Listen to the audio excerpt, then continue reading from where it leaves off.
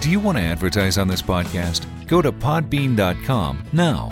For only $1, you can get 1,000 listens. You can also predefine geographic locations and categories for where your advertisement will run. Start using the most cost-effective advertising campaign now. Go to podbean.com. That's podbean.com. See, everyone remembers Star Wars and Star Trek. But see, there's other sci-fi voices of shows and people that we might forget. So if you haven't thought of Dollhouse, classic Battlestar, or Babylon 5 in a while, you gotta listen in. It's a sci-fi diner classic, voices from a long time ago in a galaxy far, far away. It's a sci-fi diner classic, bringing you voices from the past. No, we ain't hearing things. It's a sci-fi diner classic. Don't give me no news, just give me interviews and nothing else. No, nothing else.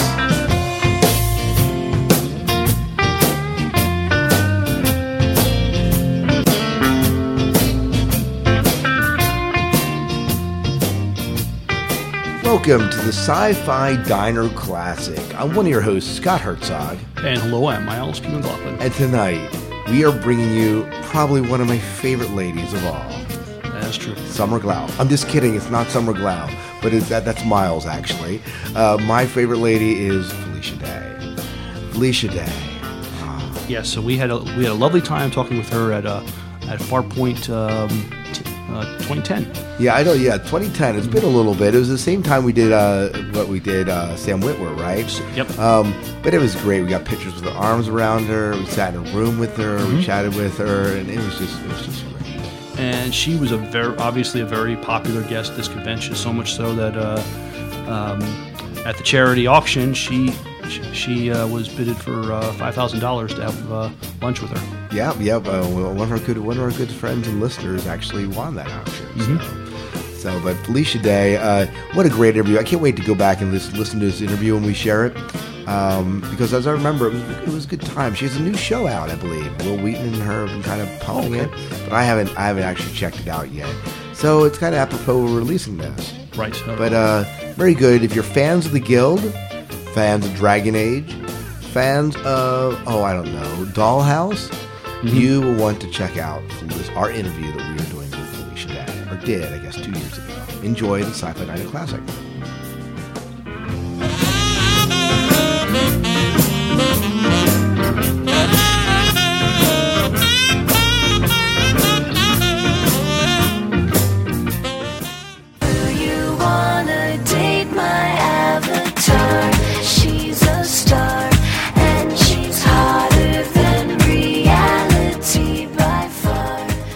Ladies and gentlemen, we are not only talking with an actress who's been in an Emmy Award-winning Joss Whedon production, but also a producer of our popular web series, The Lovely Felicia Day.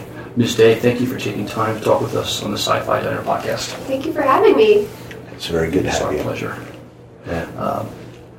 Ms. Day, where can one find some of your work in the sci-fi world?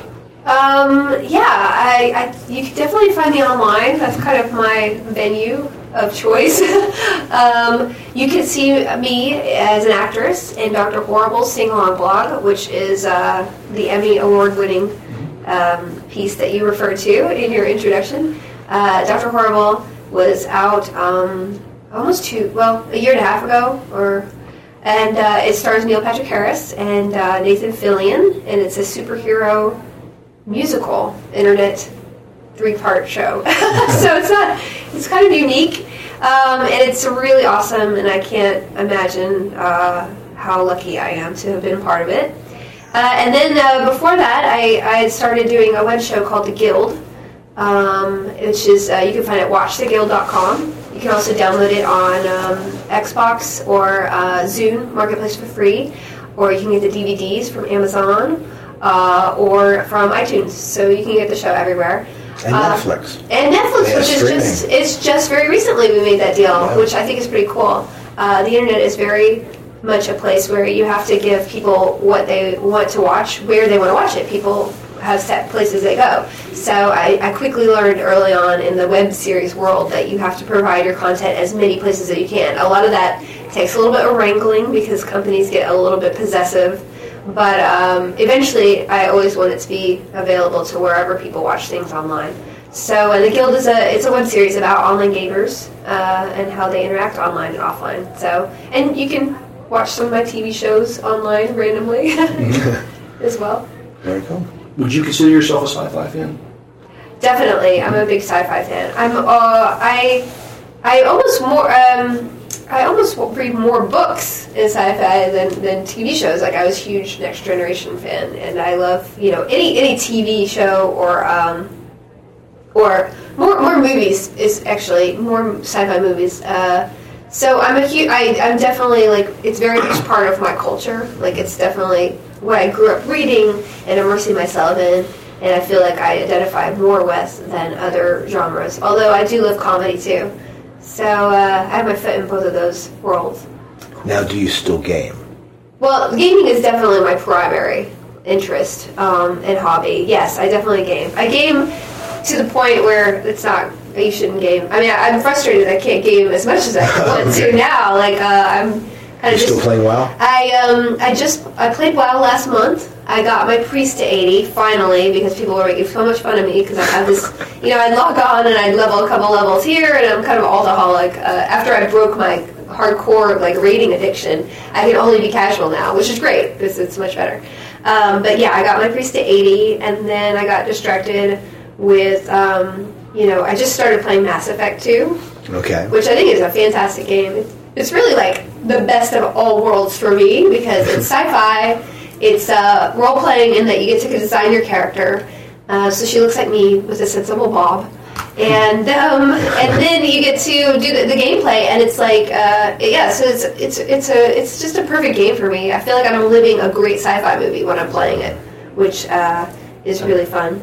And, whenever I have a spare time, I really should be watching TV, because that's what I'm supposed to be writing, but I'm playing, like, a Flash game, or, a casual game, or just Xbox Live game. And D&D, you still playing D&D? My DM had to take a couple months off because he's directing and writing a movie. Okay. So we've been on hiatus since November, and I'm really hoping that he stops working so we can get back to the D&D. We've been playing the same, not the same campaign, but we switched to 4.0 last summer. But it was so much fun to do tabletop face-to-face gaming. I mean, I love gaming, but just combining all that in a place where you can share snacks with your friends. Right. It was just really fun. I really, really enjoy it. Right. You mentioned Star Trek. Have you tried Star Trek Online yet? I just got a beta key for that. Well, I know now it's out. So, but now I have an account ready and waiting for me to play. My PC got broken during the last season of the Guild, so Taboo broke it. So I have to either buy a new PC or learn how to dual boot my Mac. So I've got to do it in the next couple of weeks because my other friends are playing it currently. They're like, "What are you doing?" It's supposed to be really fun. It actually has some aspects of Mass Effect in it, as far as like the away missions and things like that. So. I definitely want to try it out. I loved, online games, MMOs are like my crack. So I want to try a little bit of everything for research purposes. Of course. That's what you got to do. Yeah, absolutely. For the show, it's tax deductible. Yeah, I played WoW as well for 4 years. Oh, excellent. And May, I had to give it up because we got my adoptive daughter, and there's just I had to say, okay. Family time first, but yeah, I can imagine it's hard to balance a family. It is. But you can't give yourself up entirely. So there's a way to play casually. The thing is, if you're leveling, you play casually. You just can't. If you want to be a hardcore raider, you kind of have to schedule around it a little bit more, and it's a lot more tricky. It is indeed. But well, let's talk about Dr. Horrible's sing-along blog. Obviously, since it was a Joss Whedon production, it was going to be special and great. But do you think it was going to be as huge as it was when it came out? I mean, I have to say that I knew that whatever Joss did online was going to revolutionize online viewing. So and it's the same thing I felt with the Guild. Like, I never had like grand designs but I always had this feeling like this is going to be something that people will want to watch. And I guess you have to have that blind faith in order to get through all the hard times of writing and doing things on your own and be able to like shoestring everything together, you really have to have sort of that myopic view that this is going to be what it is going to be, and I need to get to the end result of it. And especially with Dr. Horrible, like, I mean, having the elements involved, like I said, like, anything that Joss does, you know, he's one of the very few people, I think, that in an online world can draw the kind of attention that Dr. Horrible did. I mean, even if you took other famous people, they've done web series or they've done experiments in streaming or whatever, and it hasn't been that successful. Like, just because you put a star in something doesn't mean that they're going to draw an online audience, because an online audience is very unique. Like, a lot of those people might not watch TV, or they might just watch things on DVD, or they might be gaming. So it's not. It does cross over, but at the same time, it doesn't. You aren't able to take off in a way just because you put a traditional TV star in it. And I think Joss, you know, like George Lucas and maybe a couple other people, but there are very few people who are in that world that they have the following that can break through the, you know, millions of web pages that are out there. So I always thought it was going to be a success, and I was always like, you know, hoping, like, sending them emails like, hey, you should do this, you know, to stick my nose where I probably shouldn't have, to try to make it, you know, as big. And, you know, Joss is so smart as a businessman as well, so. Right. Yeah, so I mean, I guess there's a lot of ounce of blonde face that I just knew it was going to be big. Yeah, well, it's unfortunate that we won't see Penny back. I mean, yeah. You never know, I guess. But. You never know. I mean, I would, yeah, I mean, listen, either you have to go with what the story tells you. So right. If they think that you know, Penny somehow raises herself back up from the ground. The zombie Penny. I mean, I was like, a lot of people have emailed me, zombie Penny, unattractive, that would be kind of gross. I would think Ghost Penny or like Robot Penny. Robot Penny, somebody used to email me. I was like, email me some fan art. I was like, oh, that's kind of cool. That would be fun makeup. So, but you know, as a writer, I understand that you just have to service the script. You can't like shove something in just because you like somebody. So whatever. But I really hope that he does a second one, regardless of my involvement in it, because right. I think it's not only just fantastic, but it's just a great way to be able to have, you know, deliver something to the audience directly without having people interfere with it. Mm. Now, your roots with Joss go back further than that, though. Yes, I was on Buffy. I was one of the potentials for the last season of Buffy. Vi, I played Vi. So yeah, I've known him for a while. Well, that's how I saw him on Strikeline, because he had a Mutant Enemy Strikeline day for the WGA strike, and that's when I told him about the Guild, and he was like, oh yeah, I've seen your show because you emailed me, and I had this idea for an internet musical, and I was like, that's fantastic, do it. So that's it's kind of, you know, it's been many years that I've known him, and I never am comfortable around him because I'm always fangirling out a little bit. Like, you know, somebody for that long, you're like, don't be such a dork around this guy. But, you know, he's just one of those people that you just, you know, it's just, I'm such a fan of what he does, so I have to be a little bit in awe of him whenever I'm around him. It's understandable. It is understandable. What's next for the Guild? You're done with season 3, right? Season 3 has been done for a while. I should have season 4 out right now, but I took, well, I should be farther along, but I had to take several months to write the comic book. Dark Horse, last Comic-Con, approached me about doing a comic book with the Guild. He had also, Scott Alley, the editor, had approached me before, the Comic-Con before, about doing it, and I really was like, I don't know, because comics aren't really my forte. Mm-hmm. I mean, I appreciate comics, but I'm not like a huge hardcore fan in the way that a lot of people at conventions are. I'm more of like, I read 1,000-page novels every week, so I'm a huge, like, I know every fantasy and sci-fi author, but the comics I was less familiar with, so I was kind of reluctant until I got the idea to do an origin story about how Codex got into the game, because I figured that would be something I would never be able to film because it would be too expensive. It would have a lot more out-of-game, you know, and I could also show the in-game stuff, like I could actually draw, you know, have scenes within the game and seeing the avatars talking rather than the people behind their computer. So that idea attracted me. It took a lot longer than I thought to write it. I'm not the fastest writer anyway, so learning to write in a comic book form, it was like, you know, learning, it was not like riding a bike from screenplays to comics. It gave me a whole new respect for the comic book art of writing and being able to tell a story in a format that's so limited as far as dialogue goes and so heavy on the visual aspect, which I had never directed, so it was kind of a challenge. I'm really happy with how it turned out, and the art is really, really, I think fits what I wanted to do with the show. So in the graphic novel form. So I'm really excited to see what people think about it. And when's that due out? Yeah, the first episode will be out March 25th, and then it'll be out for 3 issues after that for every month, April and May, and then I guess probably a graphic novel compilation will be out. I don't know, late summer. I'm not sure exactly. And where will they be able to pick that up? Well, you can buy it in your comic store. I think they have to order it by March 4th if they have it. So I don't know when this is going to go up, but if it goes up before, call your comic store and ask if they're going to carry the Guild, because they might not know about it. Who knows?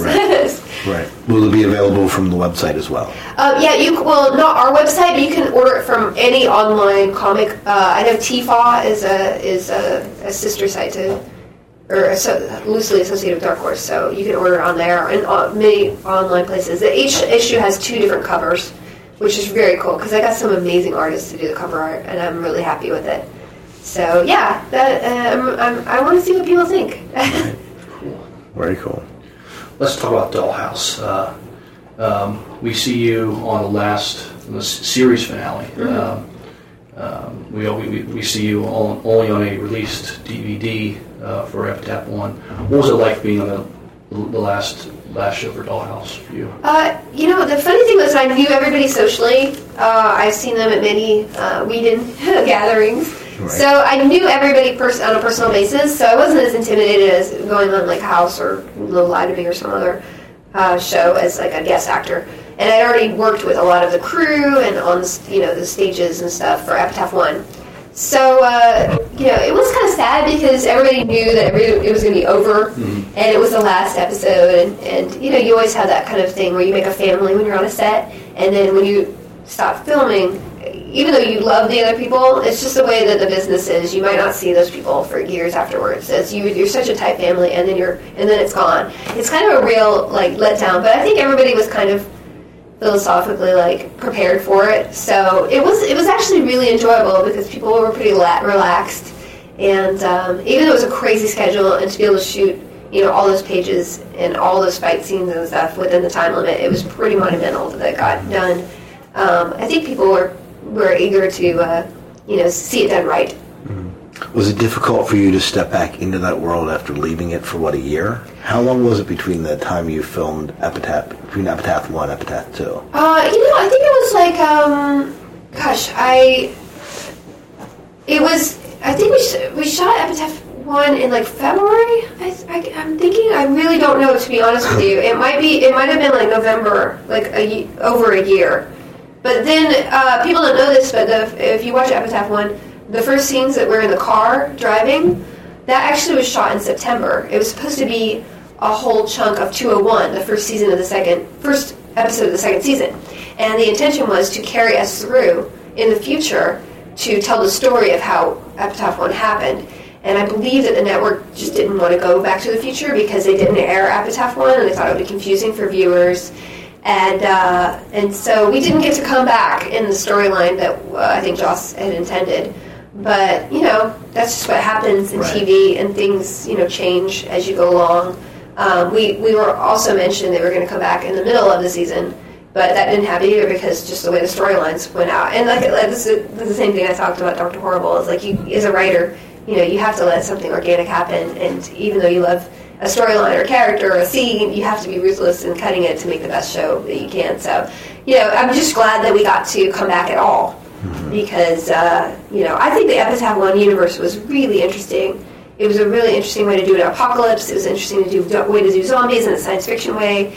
And even if I hadn't been in it as a fan of the show and of Joss's work, I would have been interested to see where that would happen, be taken. So I'm just really, honored to have been part of it. We love Dollhouse. I had a chance to interview Miracle at numerous occasions. Oh yeah, Miracle's lovely. She's a very good ukulele player. I don't know if you've heard me play. I mean, she's a great singer, and she also can do hula dance. We conned her into doing it shortly of a con near last year. So yeah, she's beautiful dancer and singer and a ukuleleist. I actually just bought a ukulele in Hawaii, and I was kind of inspired by her because she is, I saw her do it at another convention in England. Did you get a chance to see her concert she did with her? That's coming out. Oh, okay. I think in February. Was it right? I think it was last week. Oh, The concert. No, I wasn't able to make it, but I did see her and her husband perform at the convention we did in England, and it was just amazing. Their voices are great, and just really nice people. Yeah. They seem like genuinely nice and genuine people as a whole. So about how many conventions are you doing a year right now? I don't do a ton of them. Last year we did Comic-Con and BlizzCon, and I did a couple others.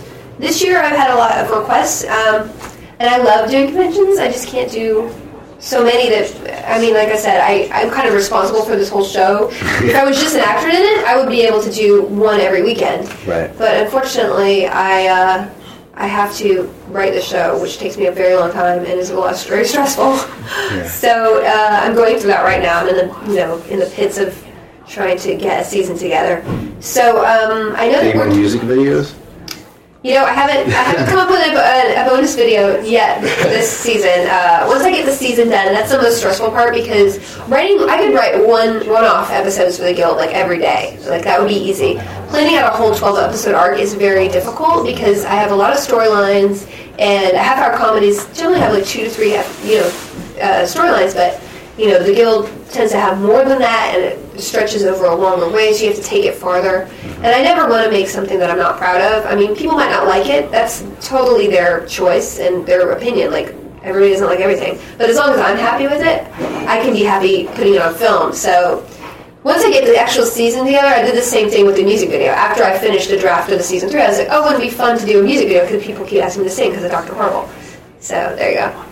Yeah, very cool. My daughter runs around singing that song. Oh, thank you. Thank you. That's really cute. I definitely don't know if I could top a music video. Like, I don't know if I want to do another music video just because it's like, it would have to be better than this one. And how will you top it? I don't know. I outdid myself.